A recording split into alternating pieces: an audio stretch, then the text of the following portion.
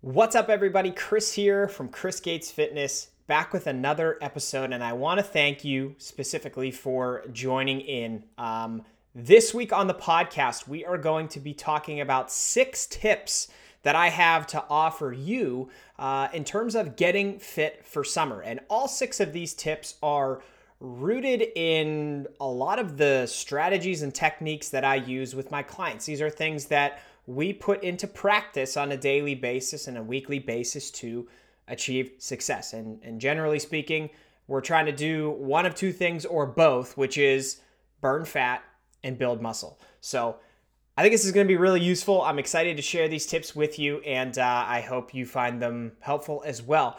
Before we dive in, I do want to remind you that I am releasing this on April 5th, and excited to say that today I am officially expanding things with my coaching business, and I'm opening things up to additional clients. Finally at the place where I can be able to work with more people. And if that's something that you would be interested in, I really encourage you to reach out in whatever way is convenient to you. I'm on basically every social media platform. So Twitter, Facebook, Instagram, LinkedIn, TikTok, wherever you are located, you can get in touch with me there if you would like. On my website, chrisgatesfitness.com, there's a coaching page that links to the coaching application form where you can formally submit an application if you're interested in some coaching on your fitness and nutrition. There's also a contact page there, and you can email me if you'd like at chris@chrisgatesfitness.com. But I'm super excited, and I hope you are too. And like I said, even if you just have questions that you want answered about what the coaching process looks like, I would love to talk to you about it. So with that said, let's talk about some of these techniques I use with my clients. So this will give you a little bit of a look into how things work and what type of strategies we put in place. Okay, tip number 1 is going to be about strength training. And I want to talk about the importance of strength training because oftentimes, as we are in spring and approaching summer, oftentimes the goal is to slim down, right? You want to slim down and get that beach body, whatever that looks like to you. But generally speaking, it means losing some weight, losing some body fat, and looking a little bit leaner. And a common approach that most people take to lose that type of weight and lose body fat is to do cardio. Go to the gym, get on the treadmill or the spin bike or the elliptical, and do hours and hours and hours of cardio every day, every week.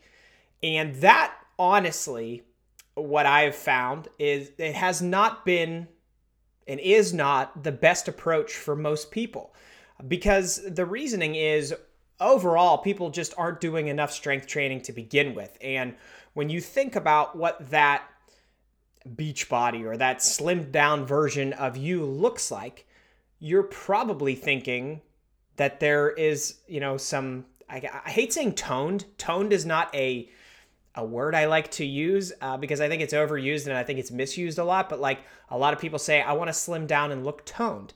Well, in order to look toned, you need to have some muscle mass underneath your body fat that you burn off, right? You need to have some type of strength developed so that when you lose body fat, you slim down and you look the way that you want to look. Now, ways that you can do this. It's pretty simple. You do not have to go into the gym and try and max out how much you can deadlift and squat and bench press. Sometimes people hear strength training and that's what they think. They think like powerlifting. And that's not the case. Strength training, quite simply, means lifting weights or lifting against some type of resistance. Strength training can even mean body weight exercises. But what I want to encourage you to do, with strength training being so important and building muscle being so important for you to get that look, that physique that you're looking for, train the major motor patterns. So what I want you to do is focus on pushing, pulling, and squatting. And I'm going to break down what each of those means. So pushing, we'll start there. Pushing generally means you are training the chest, shoulders, and triceps. So pushing weight in front of you or pushing weight up above you And it can even mean, in some cases, pushing weight down, like if you're doing tricep extensions where you're pushing the weight down. So something really simple could be just doing some type of compound pushing or pressing exercise, like a dumbbell chest press. You could get on a pressing machine at the gym if you're more comfortable with machines. You could also do a shoulder press or a shoulder press machine, something that's getting you pushing weight. That's what I want you to find and hammer home at that. Number 2, pulling. So pulling exercises typically involve the back and the biceps. So think of things like rowing into your body or lat pull downs. It could even be barbell rows off the ground.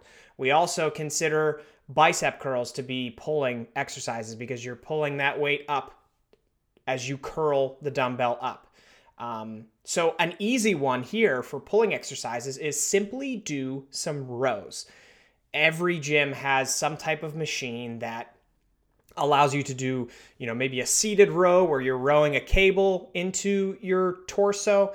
You could also find a machine that has you rowing in towards your body. Heck, you could even grab a dumbbell and do one-arm dumbbell rows where you have your knee and your arm up on a bench and you're rowing up towards your body. Anything that has you pulling weight is going to be great. And third, squatting is pretty straightforward, and you can squat in so many different ways, in a variety of ways. There's the traditional squat with a barbell, and if that's something that you're used to, that's a great one. But you don't have to do barbell back squats. You can do goblet squats where you grab a dumbbell and you hold it up about chest height right under your chin, and you do squats that way. You could also do box squats with that dumbbell where, if you're new to doing squatting exercises, having a chair or a box underneath you to get down, squat down, hit that box, take a second, and then stand back up, that's great. Those are really good exercises. And if you're even more of a beginner than that and you don't feel comfortable with squatting with weight just yet, do body weight squats. That's considered strength training as well. Pushing, pulling, and squatting are going to go a long way towards helping you develop strength, build some muscle, and like we said at the beginning, in terms of getting fit for summer, it's going to help you as you burn body fat. It's going to help you to also build muscle, and you're going to be much happier with the way you look at the end of whatever that weight cut, that fat loss phase looks like. Okay, tip number 2 is going to play off of tip number 1. We just talked about strength training, so let's talk about what a workout schedule might look like for you. And understand first off that you don't have to train every single day. You don't have to bust your ass every single day. And in fact, I would probably recommend that you don't do that, because when you're training hard, you're going to need to give your body time to recover. So what I would suggest is looking at anywhere from 2 to 5 days a week of strength training. You could go 6. I don't recommend that to most people simply because the average American does not have their recovery so dialed in that they can do 6 days and recover from intense training 6 days a week, and not run themselves into the ground, because that means you're eating the right nutrition every single day. You're getting enough protein every single day. You're keeping your stress levels low every single day. You're getting 7 to 9 hours of sleep every single day. You are hydrating adequately every single day. Most people don't do that. So I think 2 to 5 is probably going to be better for you. And that's because we give at least 2 full days a week towards rest and recovery. And your body is going to thank you for that, and your progress will reflect that over time. You will see good progress because you're giving your body time to respond and adapt to the training that you're throwing at it. So let's walk through what some of these different workout schedules could look like. And we'll start with 2 days a week. If you do 2 days a week, I think you have 2 options here, okay? One of them could be do a upper body day on your first day and do a lower body day on your second day. Now, the other option is you could do 2 full body days and just space them out so that you have enough rest and recovery in between to be able to hit the same muscle groups a few days later. Those are your options for 2 days. For 3 days, I think the best option is going to be a push, a pull, and a leg day. And that kind of goes back to what we were just talking about, pushing, pulling, and squatting. So on your push day, you would have a whole day dedicated to pushing exercises, which, as we talked about before, are training the chest, shoulders, and triceps. You'll have a pulling day, so push and then pull. On your pull day, you will focus on the back and biceps. And then on your third day, lower body day or leg day, you're going to focus on the lower body. So glutes, quads, hamstrings, calves, stuff like that. That's your 3-day split. If you do a 4-day split, I think a really good option for you would be to do a upper body day and a lower body day, and then have rest, and then follow that up with another upper body day and another lower body day. You could also do push-pull legs, and then after some rest, do a total body day. But I really think that upper lower is probably going to work out best for you. And a 5-day split. What I really like to do with my clients, if we're doing 5 days of intense strength training, is at the beginning of the week, hit an upper body day and then follow that up with a lower body day. And then we make sure we have a rest day right after that. And then the following 3 days, we can hit push, pull, and legs, and then another rest day. So upper, lower, rest, push, pull, legs, rest. We want to space out our rest days to make sure we're getting adequate recovery in between all of these sessions. So those are your options. 6 days a week, I will give this to you. And again, I don't recommend it, but I will give it to you in case you're the type of person that really has recovery dialed in. It's pretty simple. Push, pull, legs, and then a rest day. Again, I don't highly recommend that one. And there is no 7-day workout split because you should not be strength training 7 days a week. Now, in addition to those, obviously you can do some low intensity cardio type of workouts that it shouldn't really matter as much when you schedule them throughout the week, as long as you're keeping it lower intensity, because, if it's low intensity, it's not going to really negatively impact your strength training. So things like walking, a light bike ride, anything like that should be perfectly fine. If your cardio days are more intense, then I would rethink how all of this comes together. If you have 1 or 2 cardio days that are really intense every week, then you should probably look at a strength training routine that is maybe 3 days a week.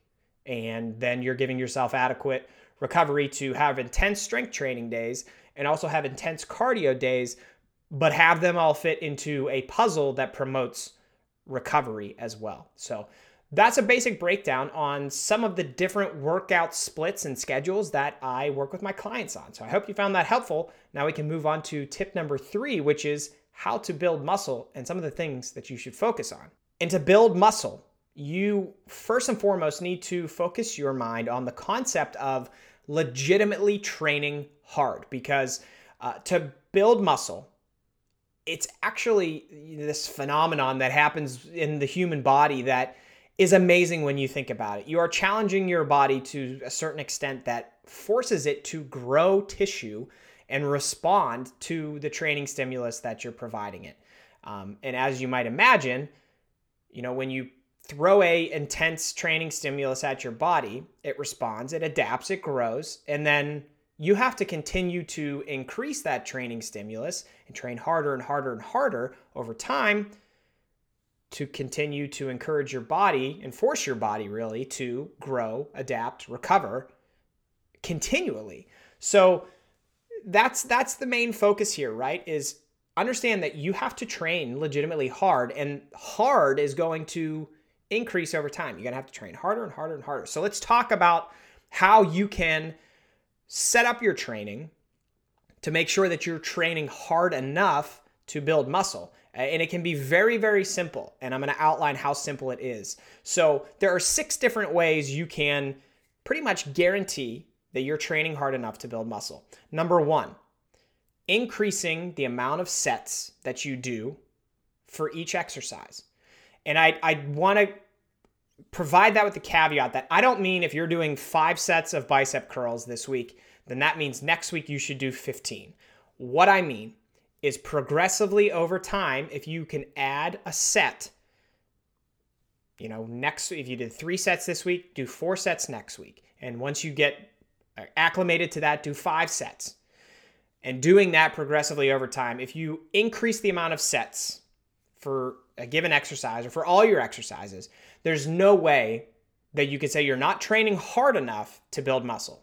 That's number one. Number two, increasing the amount of reps that you do for a given exercise or for all your exercises. If you are doing more reps, similar to sets, I don't want you going from 8 reps today to 20 reps tomorrow, but progressively increasing that slowly over time. If you do that, there's no way that you could not be training hard enough to build muscle, because if you just add 1 rep every week, you're training harder every week. And eventually you're going to get to an intensity where that's really intense and your body has to adapt and, grow because of that. So that's number 2. Number 3 is adding weight to a given exercise. And this is one where it's not practical for everything, because, some of those muscle groups that are small, like let's say your lateral raises, right? Your lateral delts, you could do lateral raises with like 10 pounds, 15 pounds, maybe 20 pounds. But when you get up to like 25, 30, 40 pounds, it starts to get unrealistic. Your form starts to get terrible. You start using tons of momentum to move the weight, and then you're defeating the purpose of the exercise. So you cannot always add weight to exercises, but things like compound exercises, like what we talked about before, pushing and pulling and squatting, those are exercises where you can progressively maybe add 5 pounds a week for a period of time. If you can add weight, there's no way that you could say you're not training harder. Duration is another one, and this is a little more detailed, but just think about if you do 3 sets of bicep curls and you do them in 5 minutes. Next week, you do those 3 sets of bicep curls and you do them in 4 minutes and 45 seconds. You did it in a shorter period of time. That means it was more intense. That means you're training harder. RPE. RPE stands for rate of perceived exertion. And that just essentially means, like, on a scale of 1 to 10, how hard was the exercise? And if you see the RPE going up, then that will mean you're training harder, because as you perceive it, this exercise was getting more difficult week to week to week. So you're training harder. And the last one is form and technique. So if you start off, you're a beginner, your squatting is awful, but then 6 weeks later, you see that your squat technique is really, really good. That means you developed the musculature to perform that movement better and more effectively. So that means you built muscle. That means you can train harder. So those are the 6 ways that you can guarantee that you're building muscle. And you could pick 1, 2, all of them. Technically, you could improve in all of them, but I would say pick a couple and try and improve with them, and that will mean you're training harder. All right, let's flip up over to the other side now and talk about nutrition. So tip number 4 is about a nutrition plan and the concept of managing your nutrition to try and slim down and get fit for summer. And what I want you to understand is that you have to start slow and move slowly in terms of the adjustments you make to your nutrition plan, okay? Because you cannot just drastically drop calories because you think it's going to make you lose weight quicker. So if you're dieting on 2,000 calories and you're losing weight, you can't say, well, then if I eat 1,000 calories, I'll lose twice as much weight. That's not how your body responds to this type of stuff. It's also not going to be very sustainable. And so if you do that and you get way too aggressive, you may lose weight for a period of time, but then burn out and binge and gain way more weight back. And then you'll be, it's like you took 1 step forward and then like 5 steps backward, and then your plan has totally been derailed. So you cannot do that. Make something that's sustainable for yourself. Make something that you believe you can do long term. I don't care what people are telling you on the internet. I don't care that people say keto is magic. I don't care that people say carnivore is going to transform your body. I don't care what any other fad diet or plan or product you see marketed says. I want you to look at your relationship with food and figure out what seems sustainable. Chances are it probably means including some of the foods that you still love, right? So that you can still have them. Because if you abstain from everything, it's not going to be realistically something you can do long term, generally speaking. Go slow, make small incremental changes over time, and again, make it sustainable. you're going to have to be in a calorie deficit long-term to see the progress that you're looking for. And what that means is you're going to have to be burning more calories than you are taking in. And what we do here is we adjust our nutrition to lose weight. We don't try and do endless amounts of cardio to burn those calories in the hopes that it'll make us lose weight. No. We create a sustainable plan. We go slow. We let our body respond. Give yourself time. Tip number 5. So I just mentioned being in a calorie deficit long-term. Well, let's talk about some ways that you can do that. As we know, calorie deficit is burning more calories than you are taking in via food every day. There are 2 approaches that I think work really well. One of them is just a daily calorie deficit. And what that means is you have a select amount of calories that you are supposed to eat every day. And that's how many calories you eat every day. And we know that if you do that, you will be in a calorie deficit. You will see your weight come down over time. And that doesn't mean that you eat at this one number and you always lose weight. No, that will change. As your weight goes down, your calorie deficit, you're going to have to lower your calories. But it's just one number every day, simple, straightforward, and easy to understand. Calorie cycling is a little more flexible, and I think this approach is probably best for a lot of people because say you're dieting on 2,000 calories every day. That's your calorie deficit. But if you look at that across the week, your weekly calorie deficit would be 14,000 calories, right? So you could take that 14,000 calorie number and kind of manipulate it and redistribute the calories to put more calories on this day and on this day. And because you put more calories on these 2 days, then maybe you pull back some calories on the other days. And a great example of that is like Monday through Friday. If that 2,000 is your calorie deficit, let's eat 1,800 Monday through Friday. And then look at that, you've saved a ton of calories that you can redistribute to the weekend. So 1,800 Monday through Friday means you can eat 2,500 on Saturday and Sunday.